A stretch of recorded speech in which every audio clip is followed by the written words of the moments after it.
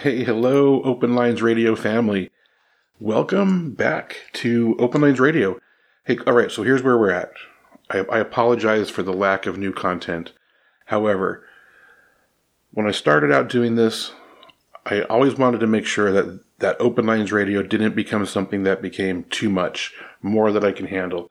And there's a lot going on in life right now, and there's a lot going on with a lot of the Open Lines Radio personalities in life right now. And so we're just kind of chilling. There is some new content coming out. You get Absurdist Astrology still. Tessa's still out there active. I've got some new things I'm working on with some people that hopefully will be coming out in the next little bit. And also, Nobody Asked with Doug. We'll be back. Probably 2 more weeks, and we'll be back into regular new episodes weekly. We've both needed this little break. But okay, so here's what we have now. Here's what we have today. This is Through the Greenhouse Haze. This is an special encore presentation. This is what you get when we don't have the new content. You're going to get some really special old, especially curated by me for you. And this episode of Through the Greenhouse Haze this was the second episode that was broadcast on Open Lines Radio. Now, the origin of Through the Greenhouse Haze goes way back before Open Lines Radio existed. Hollee and I used to sit out in the greenhouse and we'd just be shooting the shit, and I would just hit record on my phone and set it up there. And most of the time, she didn't even know I was recording. It would just record. And we'd put that out. And I'm going to tell you, those episodes are lost episodes. I don't know. I can't even remember where we would publish them to. I can't find them on a hard drive anywhere. But that's where it started. We'd sit out in the greenhouse, we'd just be talking, and I'd record, and she would, unbeknownst to her, we'd be recording. Here on Open Lines Radio, we've gone through some different phases. You'll hear us mentioning how the microphone didn't work very well in episode 1, and we've gone through different technology. I'm no longer recording her on my phone and sneaking. And without her knowing.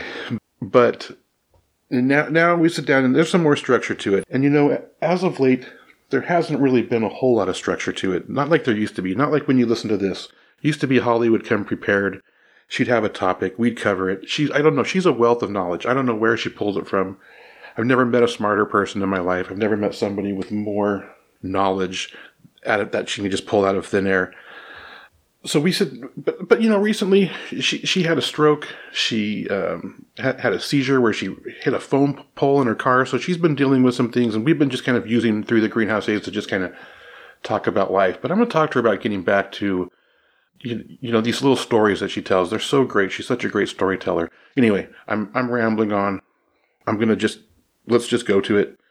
This is Through the Greenhouse Haze from March 23rd, 2019, and I hope you enjoy it.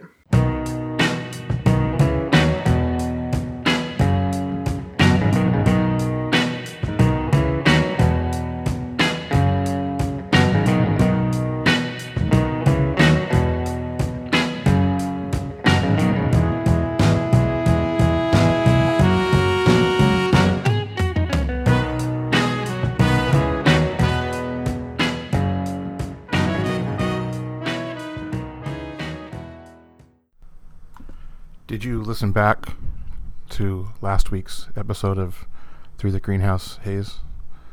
The very first episode? Did you listen back? I listened for about 10 seconds and got totally upset. Last week's Through the Greenhouse Haze really was like listening through the haze. But here's what happened. We have this kind of cheap ball microphone thing, and there's these different settings, and I switched up the settings thinking it would help with the two of us talking to each other, and what I really did was make it worse. It was like a Lana Del Rey concert. It's like how you can't hear anything. Can you understand how it starts to feel like a conspiracy against me, though, whenever I actually get up the nerve to be recorded? It always goes to shit because I'm so glitchy. That one with Tanya glitched terribly. It's like the timing went all catty. It starts to feel like it's me. Maybe it is you. All right. What are you going to do about it? Well, I just keep trying. I just keep coming back, and eventually they're going to let me through the airwaves. There's apparently some metaphysical resistance to my speaking. Well, I'm going to just say that, like, Through the Greenhouse Haze is just an independent podcast, netcast, whatever you want to call it. And Open Lines Radio is this independent network of podcasts. And, like, there's no like, people who are listening don't have to, like, suffer through advertising and shit like that. So it's like, it's whatever. That's what you get for free. Well, I was thinking back. We've actually been doing Greenhouse Haze. Like, we had a preliminary version of that years ago, but I think we were just, like, recording them in the greenhouse and, like, putting them on SoundCloud, but, like, they're not there anymore. And that's okay. I don't want anybody to go searching for them anyway. You made me take them all down. I know. That's why. I don't want anybody going back to find them either. It's all right. They're not there. Good. They don't let me speak. They're not gonna find those old archives too. That's where I'm at with that. But. Well, they were hard to hear too, because we were just recording to just a voice recorder. Like, we'd get into a conversation and we would just turn on that voice recorder. Yeah, I was channeling a lot back then. So it was a different vibe. Different time, a different place, different energy. Yes, exactly. But you could say that about any time, I think. Fair enough. So, what's new? Well, you know, same old weird shit rattling around my head. What about you? Same. I don't know. I don't even know how to put the things that are going through my head into words anymore. I, like, see this picture. It's like I see this picture, and I have, like, this feeling that it would just be so badass if I could just put this feeling into words, and it's just like there just aren't any. Wish I could just take the image in my head and just play it like a movie. Wow. That's pretty different for you. You're a wordsmith of sorts. Something. How strange. Well, maybe something new's a brewing. Something new's always a brewing. Always. What's been rattling around in your brain? Well, I'm on to new conspiracy. You've been doing a lot of YouTube conspiracy wormhole falling. Yeah, I have. It's. See, my mind's already blown. I'm trying to connect the dots in a way to make it verbal, and my mind's getting blown. So remember how, like, a long time ago I was like, I think I said it was either a hobo safe camp or something, that I put, like, our old address into Google, and all of a sudden it was like, turn on Rancho Bavaria, but there's, like, no street there, and there's no street called Rancho Bavaria anywhere up there. And I was like, super weird or whatever. And then everywhere that day I kept seeing Bavaria everywhere. They were like, would you like a Bavarian cream pie? And it was like, all of these things were just like Bavaria all over for like a week. And then I kind of, I don't know. But I made a note of it, is the weird thing. So then I'm cleaning the garage last night, and I find a bunch of my old magic gear. And I get all inspired, and I do a little ritual, and I call in some angels, and then I start to have thoughts last night, and so I start Googling, and I start connecting the dots. I've talked before on some other podcasts too about Anna Kingsford, and how, like, sometimes I would get communications from her channeled or whatever, and she's kind of I'm interested in her and the history and all of anything Anna Kingsford related, because she's like my favorite psychic assassin. Do you remember that one? A psychic assassin? Yeah. Tell me more. So she grew up in like the Victorian England thing, and her maiden name was Annie Bonus, and she was, you know, a precocious child and all this, but like she began to see things and have different visions, and she started writing them down like very young. And, you know, by the time she passed on, she was a very accomplished author. She wrote all kinds of books on like preliminary vegetarianism. She was like the first person to really like speak out against animal cruelty. And this was like Victorian times. This is when they were like doing vivisections and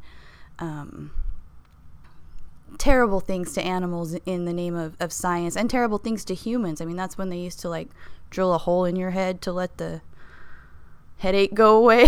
Like, so she was a vegetarian, a spiritualist. She, you know, had communications with angels. She wrote a lot of religious workings, but she was also like this huge women's rights campaigner. She was the first woman in London to have like her own newspaper published, but it closed after 2 years because she refused like to run an ad for something that she didn't believe in. And the only ads that were willing to buy space, or, you know, companies that were willing to buy ad space were not cruelty free, or, you know, she just didn't like their vibe. So she lost her paper over it. But she goes to medical school in Paris. A privileged life for a woman, really. She gets to go. She was like the first woman to ever obtain a medical degree without ever experimenting on an animal. She was the second one to get her doctorate, but like the first one to ever do it without hurting anyone, one being animals or whatever. So she had a pen pal, Edward Maitland, in the United States, and he would travel back and forth, but she was always keeping him informed of everything that she was doing. So she goes to medical school. She writes Edward this letter. She's like, it's the worst thing. I'm literally in hell. This is so terrible. The things they do to these animals, it haunts me, and they're rude to me too. Like, they won't write my name down on the class ledger, and the guy said, you're not either a man or a woman. I'm not even going to write your name in the books. And she was frustrated, and she says, I feel like God's calling on me to kill Claude Bernard. He was like the main vivisectionist guy. He was the one teaching the classes. And she tells Edward she's going to conjure a psychic lightning bolt and take him out. And she does. It works. He dies like hours later of a mysterious illness. She shot a psychic lightning bolt at him? And then she fainted. And was sick for days. But he died. He was a doctor surrounded by doctors in medical school. They still like call this death inexplicable somehow. So she writes to Edward, you know, it was a success. Like, it made me pretty sick, but I killed him with my psychic lightning bolt. And he's like, I don't doubt you, whatever. She goes, I'm going to take care of Dr. Burt next. I'm going to take out Paul Burt with my psychic lightning bolt. And she tries to, of course, like persuade people to change their minds before she psychically assassinates them, but they don't. So she kills Paul Burt in the same way. With the psychic lightning bolt? Yep. It's documented. So he's gone too. And that's when she kind of goes into a more religious life. She joins the Theosophical Society because they were kind of the up-and-coming vegetarian movement of the time. But Blavatsky had like this huge problem with her. Blavatsky wrote letters to like everyone in the society, and like, she's so obnoxious, she's so haughty, I just can't stand her. So Blavatsky's at war with her immediately. She's like, forget it then, I won't be in the Theosophical Society anymore, I'm going to start my own. And she opens the Hermetic Society. Blavatsky. Anna Kingsford. As a response to the Theosophical Society, she starts the Hermetic Society. The Hermetic Society is actually the precursor of the original Golden Dawn that Aleister Crowley like eventually kind of took over later. But she was the founder of the precursor to it. So then she gains more psychic prowess. What is the I'm getting to Hermetic it. Society all about? Well, it's a Golden Dawn, basically. But but who, like, is it like a group?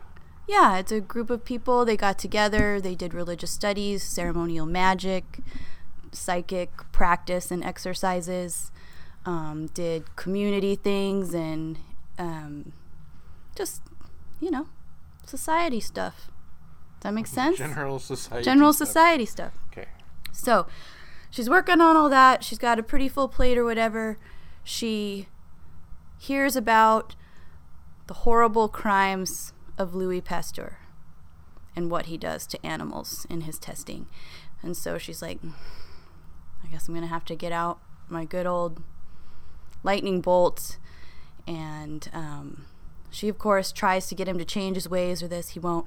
She is lurking around London in the fog and the rain. This huge rainstorm comes up, soaks her.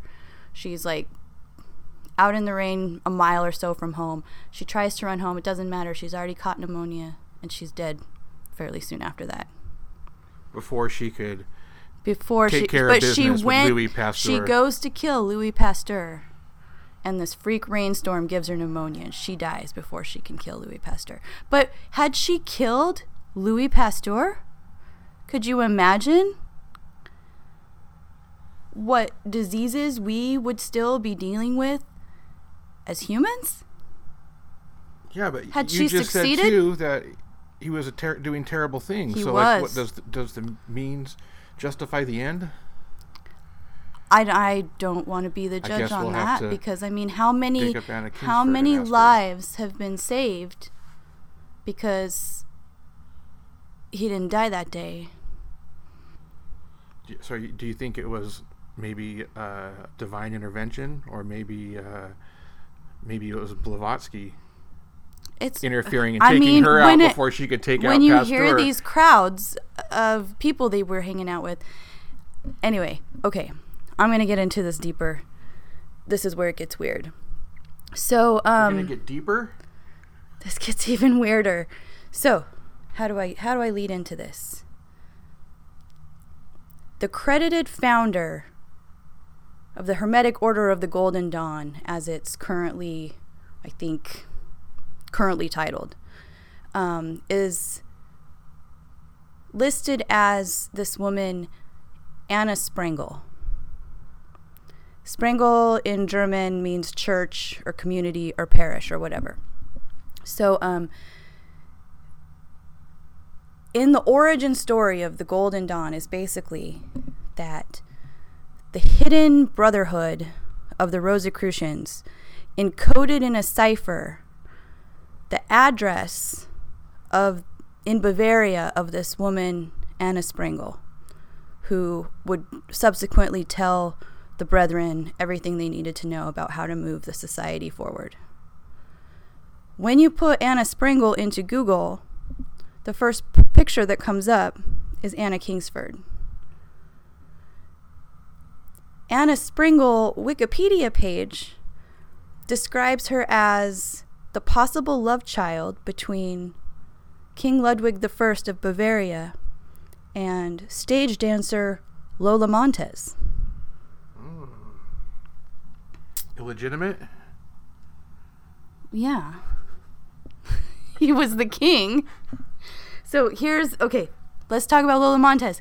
Lola Montez is a quote-unquote Spanish dancer who comes onto the scene in London, and she's doing the spider dance, the tarantella, where like kind of creep up your leg with your big fluffy skirts, and then you get into high kicks, and everyone usually loves it. So this chick shows up in London. She's dancing on the stage under this name, Lola Montez. And someone in the crowd goes, that's Mrs. James. And suddenly she's exposed in London as being a divorcee, married to Captain James. Her actual name is Eliza Gilbert, and she's from Limerick, Ireland. How did it get to this point? Like, it's super weird. So, she's not doing well in London with her Spanish dancing Irish fusion. She takes off to India. They weren't ready for it yet. They weren't ready for it. She'll come back around to London once she gets her. It's wild. So she does all these. They were too traditional. Right. She gets basically chased out of London, and marries another young soldier. They go to India for a while. She kind of grew up in India after her family moved from Ireland, so she was happy to go back to India.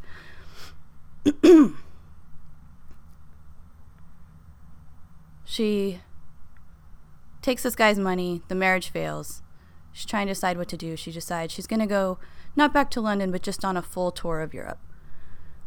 She's starting to gain notoriety for her wild ways and her seductive dancing and the fact that she'll just sit at a bar and just knock them back with the men.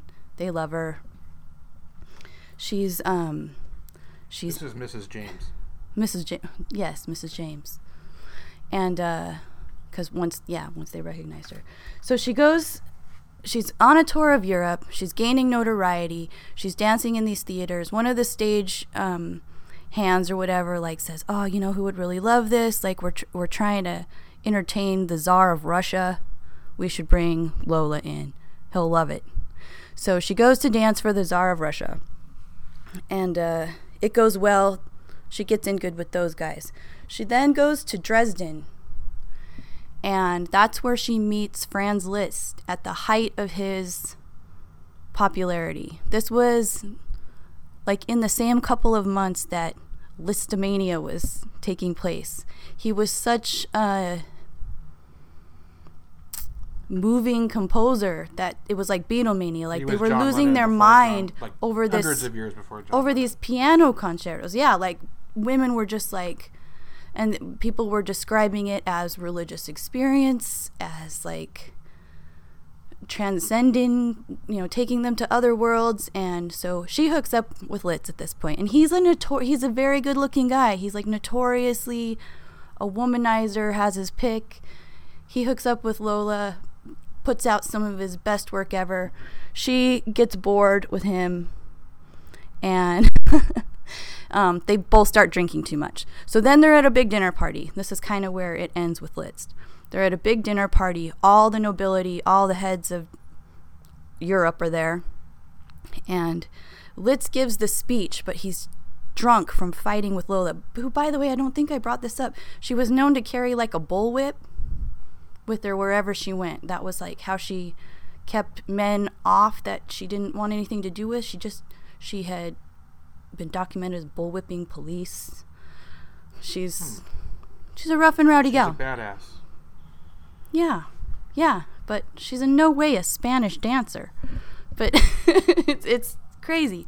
So he's giving the speech. He thanks all the heads for being there, but he forgets France. And the French nobility are insulted, and they start yelling, and everyone starts fighting, and it's this big. Everyone starts fighting at the table. Okay, so Lola wants to save the moment for her man Listz. She jumps up on the table and goes into high can kicks a hot bowl of soup into the lap of one of the captains, and is dragged away or whatever. So that night, Listz is I gotta get away from her. He waits till she's asleep, locks her in the hotel room, creeps down the stairs and pays the guy at the hotel extra money to keep her there as long as he can so Listz can get away and to repair whatever she will eventually break. He knows her well enough to know she's going to wake up, he's going to be gone, she's going to fly into a rage with her bullwhip, break shit. He's paid in advance, and he's on his way to Switzerland, where he joins a monastery. It's crazy. It sounds made up. I know, and that's only half of it. Okay, so she gets over Listz or whatever, and decides she's gonna head to where's she go next? She goes to Warsaw. She meets a prince there. He's I'm into you. Come stay with me. I'll hook you up with a house. She just doesn't like him, so she's no, turns him down. She's asleep in her room, and the police, the what was he the prince of? Prussia or something. no, she was in Warsaw. I don't know. She like got around.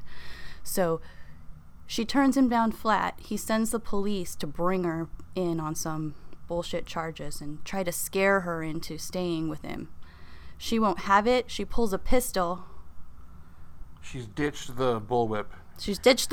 Now she's got a gun. She pulls a pistol and like gets out of that immediate situation, runs to the theater, gets on the stage, does her spider dance. Does some high kicks. Does some spider dance and gets the crowd warmed up, grabs the mic, and proceeds to humiliate this prince and tell the entire audience about how she was interrogated and kept captive by fake police because she didn't want to be with him, and it incites a riot, and they like revolt because they already hated this dude. They didn't like the prince, so they're in upheaval.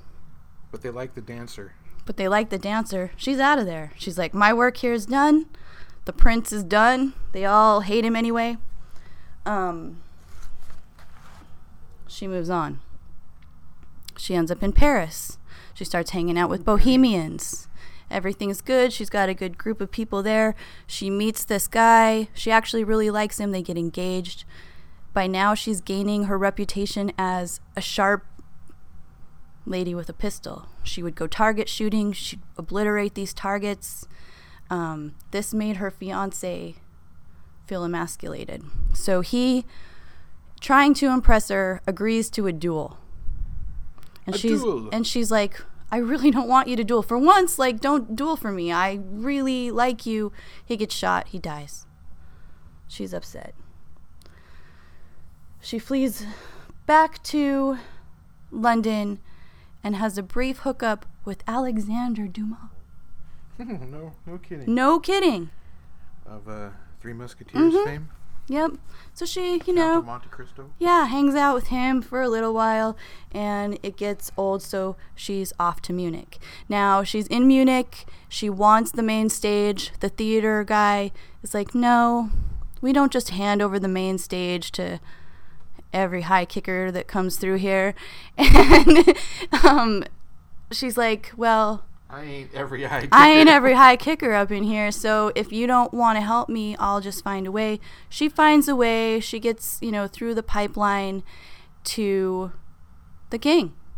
She wants a private audience with the king, Ludwig I of Bavaria. Supposedly Anna Springel's kingly father. And Mrs. Jones is the mother? Mrs. James. Actually, Mrs. Gilbert. Mrs. Gilbert. She's She's been married so many times now, or at least close to. Anyway, who even knows what she... So she wants to see the king. She gets a private audience with the king. She's dressed in this, she dressed up as a dandy. So she's got like a big old ruffly thing coming out of like a little tailored coat and a top hat or whatever. And he is just completely smitten with her and her huge bust. And so he asks like the first thing he ever says to her is like, staring at her tits, he goes, is that artifice or nature? Basically, are they real? And so she tears off the little fluffy kerchief she's wearing, pops open her jacket, and sticks him in his face. And they're together ever since. He gives her half the kingdom. She becomes the Duchess. He's married. He wants it annulled. He wants to give her a Duchess title so that they can get married. She's living in the villa. She's taken over, and everyone starts the chatter around Bavaria is that she's the control. Like, she's actually the king of Bavaria now. The can kicker has become the king of Bavaria and is running shit, and she doesn't like the conservative agenda. She doesn't like Jesuits. She doesn't like what they're doing. She wants liberal reforms. She wants everything loosened. She wants to have a good time. Ludwig I, too, also, by the way, is the founder of Oktoberfest. He likes a good time, too. He likes a good time, too. Anyway, they start having a good time, but the country's falling apart. There's a riot in the college, and she orders that the college be closed. This gets even worse, incites a bigger riot, and the king is soon facing abdication of the throne. So now everyone's in revolt. She's done it again. He abdicates the throne, and she's gone. She's gone. She heads to America for a new tour of America, where she ends up in San Francisco writing and producing a play called Lola Montez in Bavaria. Interesting. Wild, huh? Yeah. And she is buried in Brooklyn under the name of Eliza Gilbert. But now she is the mother of Anna... This is all Sprengel. But who's Anna Sprengel? The mysterious woman know, hidden but, by the who is she? Rosicrucian. That's what's known of her. She founded the Golden Dawn, and she's the illegitimate love child of Ludwig and Can Kicker. But when you Google, you get the story of Anna Sprengel and her connections to like old Rosicrucian stuff and all of that. But the first pictures that pop up are all of her all these connections to Anna Kingsford. So how does Anna Kingsford fit into it? Because she's actually the founder of the Hermetic Order of Golden Dawn. But is she the illegitimate child of Ludwig and Lola Montez, and somehow she ended up being raised or is that just as Annie Bonus? Or is that just the story of this illegitimate child? There never was an illegitimate... There was the story of that whole wild romp across Europe and to America. That love the thought Mrs. of James Lola Montez being the biological mother of my favorite psychic assassin. I don't care if it's true or not. I want it to be true. I will let it be true because... But it's also a great story that Anna Kingsford created this illegitimate love child of these two people just to take the heat off of her. To protect herself. Except that's just not an Anna Kingsford. I've read most of her work. That just doesn't seem like something she would do. Killing a man with mind bullets, though, that's something she would do. Fair enough. Anyway, that was my Friday night exploration. What does it all mean? Doesn't mean anything. Where do we do with this information? I thought it was interesting. It's a great story. It's super weird. Can you believe everything? Oh, here's the kicker. Lola Montez, guess how old she was when she died? I have no idea. 39. Oh, so that's how things were back then. She tore up 4 countries and I don't know. She did a lot.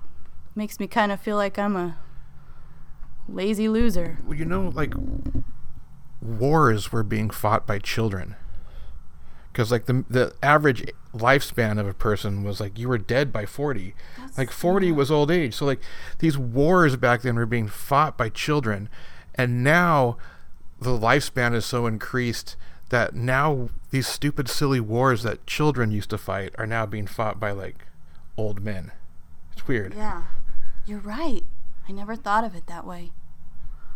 Like we should have evolved past war, because it was like a children's thing.